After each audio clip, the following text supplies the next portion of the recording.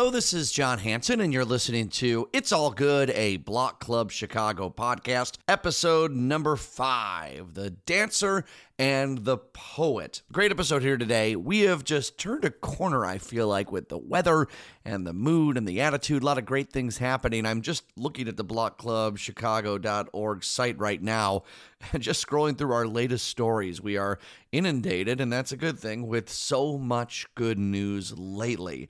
Just a couple of the headlines here I'm reading. Lincoln Square's Donkhouse hosting Mayfest fundraiser to support nonprofit. We've got outdoor dining events coming to Humboldt Park, the South Side, all over the place. Lollapalooza, the big news there.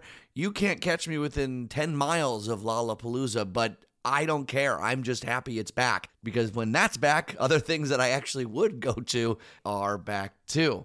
Ravenswood Culver's opening up. I mean, we're going to Culver's, people. Come on. Good news all over the place. We got a story about a Bucktown woodworker managing to keep crafting custom cabinets. Can't say that many times fast, but that's okay. And Shaka Khan's going to play at Pride at the Park Fest. A lot of great news here for you, and that's just scrolling through the front page of Block Club Chicago as I'm reading it. Okay, we also got some listener good news. We're going to get to that in just a little bit, but I want to get things started here on episode 5 with a really heartwarming, great story out of the Southwest Side. The parents have expressed that to me too. They're like, my kid is really down. Like, they don't feel the same. They don't act the same. So like, this is just a little bit of something that can help them reach that normalcy, or like feel that a little bit more. That's Southsider Jackie Gaitan. She is a dance instructor and co-creator of 18th Hip Hop Crew out of the Steadfast Dance Center in the Pilsen neighborhood. One of the 15 team members is 18-year-old dancer Mia Gonzalez. I started off with like a ballet class, and then slowly but surely, like I did tap, jazz, hip hop, lyrical, like Latin, folklorico, like everything, musical theater. I have done everything. Those are the dancers, and for the story, we go to the reporter, Block Club Chicago's Mauricio Pena. Mauricio, good to finally have you on the podcast. Thank you for having me. I'm excited to be on, and I've loved the episodes that you guys have done so far. Everyone has been so amazing. All right, well, the check's in the mail for that. Thanks for saying that. And but where did this idea come from? I mean, how does two dance instructors get together and say, we want to create this for this community, and we want to make sure that it is at a price that people can do it? Both Jackie and Jessica, they grew up dancing, and it wasn't until they got older, like high school age, when they got involved into competitive dance. When I was in high school, that was 1000% my family. I was with them on every holiday because we were practicing till midnight.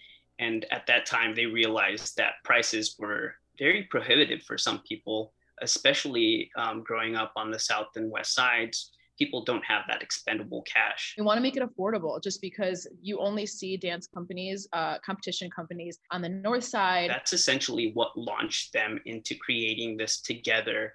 They wanted to really give the youth in the neighborhoods an affordable option. A lot of the time too, the competitive teams that are just charging what they charge are for profit. So it's their business and whatever. Me and Jay don't get any money from this. It's all volunteer. And because we're in Pilsen, we really it's very community based. So everyone sees that it's for the kids, and businesses want to help, and communities want to help. All of their families are super supportive, like the teens that are on 18th. Jackie mentioned to me that some of the upfront costs alone for these competitions are $600 to $800. And that's just for one routine. And so they're charging about $100 up front. And then every month after that, about $10. You know, the kids are practicing at least once a week, and the space is being given to them to practice for free. $100 is still a lot for some families. Of course it is. What I love is they say, look, if you got someone that wants to work and wants to dance and wants to learn, we'll work with you in some way, somehow. And I think long term, what I think is great is that they're trying to find sponsors so that this can be free for the community, for the kids. And I think that's amazing. I think also you talk about so many schools that are losing. First of all, they lost a year in general for the pandemic. This on top of years of elimination of the arts in so many schools and opportunities for kids, just to give them an outlet to be creative. I knew Coach Jackie and Coach Jay like for I think like 3 years already. Like it's been 3 years. So I known them. And then when they mentioned that they were gonna start a competition team, I was so interested. 1, 2, 3, 4, 5, 6, 7, 8. 1, 2, 3, 4, 5, 6, 7, 8. Because I've never competed before, and I'm obsessed with like their choreography. I love their hip hop choreography, and I love dancing and performing. So I just decided to do it. This is such a great opportunity for the youth of the Southwest Sides to be able to have that option, to have that outlet to express themselves. It's a release. It's a second family for a lot of these kids. Mia had mentioned that you're bonding with these folks. They have your back.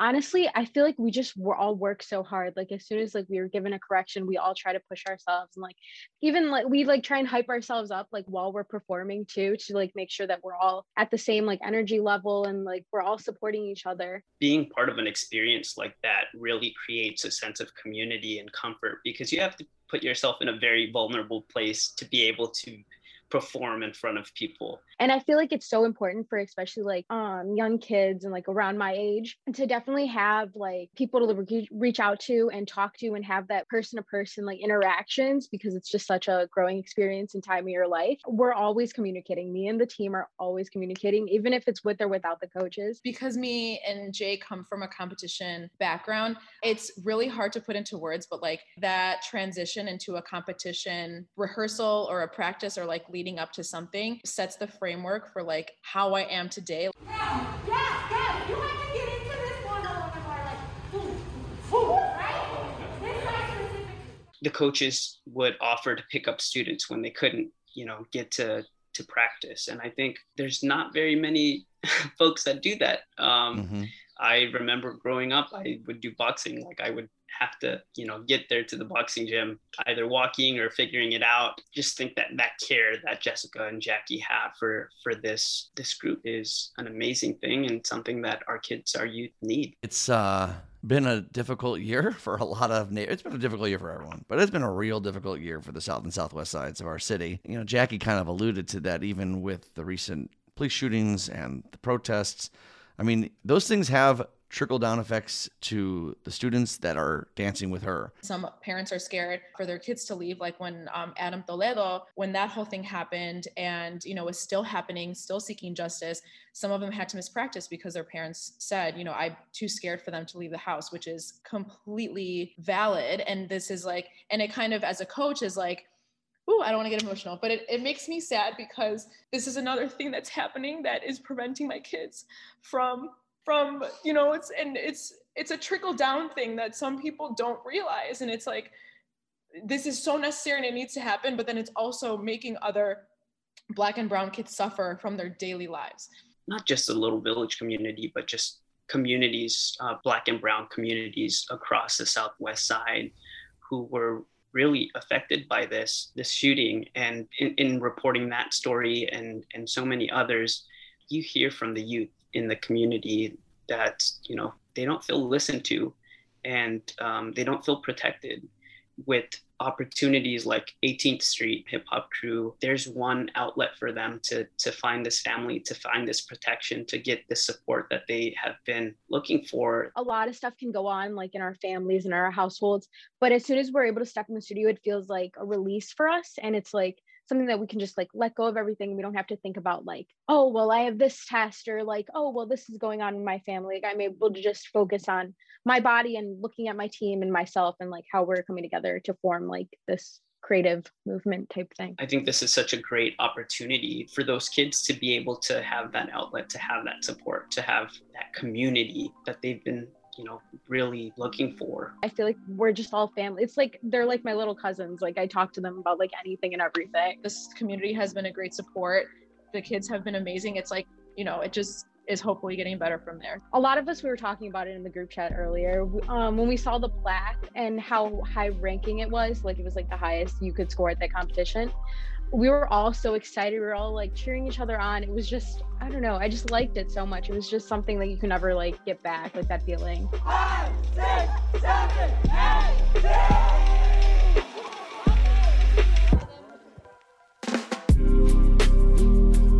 Am I remembering this correctly? Are you a dancer, Mauricio? Have you done some dancing? I have. What sort of good dance did you do? Hip hop dancing. Right. I interestingly enough in high school, it was for a rally. The girls had this dance team. They were going to do this dance. They wanted group of guys to come out and do the chicken dance before them. And I was like, I'm not going to embarrass myself with the chicken dance.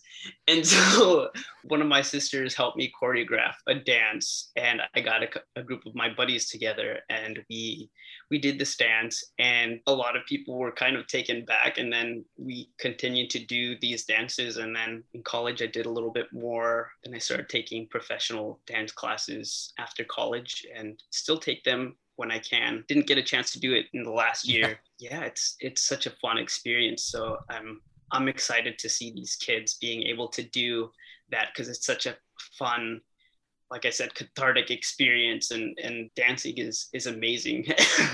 I can't remember what I had for breakfast this morning, but I am so proud that I remember that Mauricio Pena did the hot dance. I don't know where in my brain I pulled that out of, but I'm very happy I did. Before I let you go, Mauricio, it is a good news podcast, and you don't do it for this, and you do such a great job with this story, obviously, but so many other stories. Congrats on your Lizagore Award. Thank you very much. Yeah, I mean, I couldn't have done it with the Block Club team. The editors have been so supportive. And also, the community, the Little Village community, who has picked up the phone, opened the door to my many calls to be able to report every day. And so I thank them every single day for being able to, for opening the door and being receptive to listen to me and to answer my questions. And so I couldn't have done it with the editors. I couldn't have done it without the Block Club team or the Little Village community and the communities that I cover that are willing to talk with me from all these stories that I report. Well, you do awesome work. It is an honor well earned. Congratulations, and great job with this story. Thanks for joining us today. Thank you so much.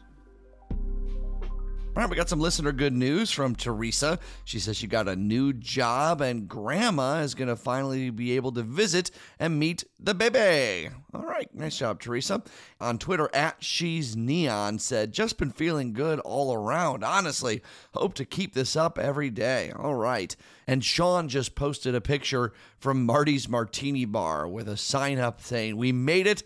15 months closed, and we're finally reopening on June 1st. Can you help spread the word, please? We can. Marty's Martini Bar, reopening on June 1st. Nice job. Also, one of our listeners recorded a voice memo and sent it to podcast@blockclubshy.org. Hey, John, thanks so much. An avid listener of Block Club Chicago. I love it. I am the founder and director of the Get Growing Foundation. We're a nonprofit organization that brings green to underserved communities. Part of it is this really cool thing called Plant Truck Chicago, and it's unique really across the country. We're one of the first in the country to have this Plant Truck Chicago, and we do pop-ups in and around the city, and proceeds from those pop-ups and the plant sales that we do help fund us bringing plant material to underserved communities. And last year, even during the pandemic, we were able to deliver 3,100 edible plants, tomato plants, herb plants, a variety of different things out into underserved communities. What I want to tell you about right now is something exciting, because we are creating the Get Growing Expo. And the idea is that we're going to take 3 basic elements of the garden show and bring it out into different communities. And we're going to kick it off on Michigan Avenue, June 4th through the 6th in Pioneer Court. We're going to have educational speakers on the hour, but we're also going to have make and take terrarium workshops where you can create your own terrarium and take it home with you. Not only that, we'll have Plant Truck Chicago there, and you'll be able to buy plants, all of that supporting what we're doing at Get Growing Foundation. Our second one in the North Lawndale community, and then the third one inside Brookfield Zoo, getgrowingexpo.org. Follow us at Plant Truck Chicago and visit us at one of our pop-ups. Thanks for that, Tony. Thanks for listening. And if you want to promote what you're doing in a nonprofit, or really any good news at all, we'll take it whatever. You can email it to podcast@blockclubshy.org. Record it in your own voice to get to the front of the line. All right, let's continue here with episode 5. We heard the story of the dancer, and now here is the poet. But there is fruit, and thou hast hands. Recover all thy sigh-blown age on double pleasures. Leave thy cold dispute of... That's Catherine Herrera, a 17-year-old senior at Taft High School, just winning the state championship in Poetry Out Loud. And Ariel Pirella, you covered the Northwest Side, and boy, she is talented as can be for 17 years old. She is. And what I really loved about talking to her was that she really acknowledged her progress over the past 3 years, and that she's been doing poetry for 3 years and theater. It was nice that she's like, I am really proud of myself. And it was just really sweet to hear that and to see like she's noticed her own growth. I started off as someone who did it my sophomore year in class for some extra credit, and all the way to senior year where I continued doing it because it was honestly such an amazing experience the first time, and I continued doing it, and I got to where I am now. She knows like the more time she spends with this, she can just continue to grow. So that was really beautiful. I imagine it's while you're performing someone else's words, you want to identify with it in a personal way. Right. Yeah. She was talking a lot about her favorite poem, which was The Caller. For her, she thinks like that piece was really strong narrative, and so she picked pieces that had a very different characters in each piece, but ones that she found she could relate to differently. And they're all just really showcase her voice in different ways, and they all also just showcase like her performance style. And so she had some help from her teacher, knows her work really well, and was able to help her pick these 3 pieces. And in doing Poetry Out Loud, it helped me realize that the purpose was to portray the poet's intentions and really help an audience understand the meaning behind a poem. It sounds like Taft, they've got quite an extensive theater program. She's been heavily involved in it. That's great. Yep. And then also cool to know that it was the school inspired by Grease the musical, and that an alum from Taft wrote about it. And when I found that out, I was just like even more excited. How is she gonna use some of this in her next adventure in life? She said yes. She's going to Columbia University, and so she's hoping to get involved in the theater program there and in the poetry program, and hopefully it will be in person, because she was saying... For me, when it comes to doing virtual versus doing it in person and on an actual stage, I tend to be a person that gets super nervous and super nitpicky about everything that I do. So I focus on every little thing, and what that does is it makes a person very tense. But when I'm in front of an audience, the adrenaline that I get, combined with the nerves and everything, help me forget about every single little thing that I focus on and just lets it come out naturally. And that's when I feel like my performances are the best. She definitely will be continuing on, and I'm excited to see what she does with that. Yeah, back on the stage with people watching. That's what we need to have. Ariel, you into poetry at all? I am, and actually like talking. Ooh. Actually, it's funny. Like, I know this is a podcast, but the shirt that I'm wearing is my theater shirt from high school. I didn't even put those two together until just now. But like talking to Catherine, I really resonated with her just because I did theater in high school, but I also did writing, and I like wrote poetry. I was a little too nervous to do poetry on a stage, so kudos to her. But when I was talking to her, it was this really nice memory of my own high school journey, because she was talking about how she had to pick between sports and theater, and she chose theater, and I had the same experience. And then I also was into poetry and theater, and so just I loved her story because it reminded me of high school. And I love my theater family back home, and I'm like, even though I'm not doing that anymore, it definitely has influenced me. Were you like a musical theater person or what? No. I wish. I mean, I did do some musicals. I did Oliver. I played Oliver's dying mother on stage, so got to die on stage. Wow. I know, crazy. All right, enough about us, Ariel. I'm really excited for her, and best of luck. I think that's great news. Wonderful stuff coming out of the Norwood Park neighborhood. Catherine's got a bright future. I agree, yes. So do you, Ariel, though, so don't sell yourself short. You could still be.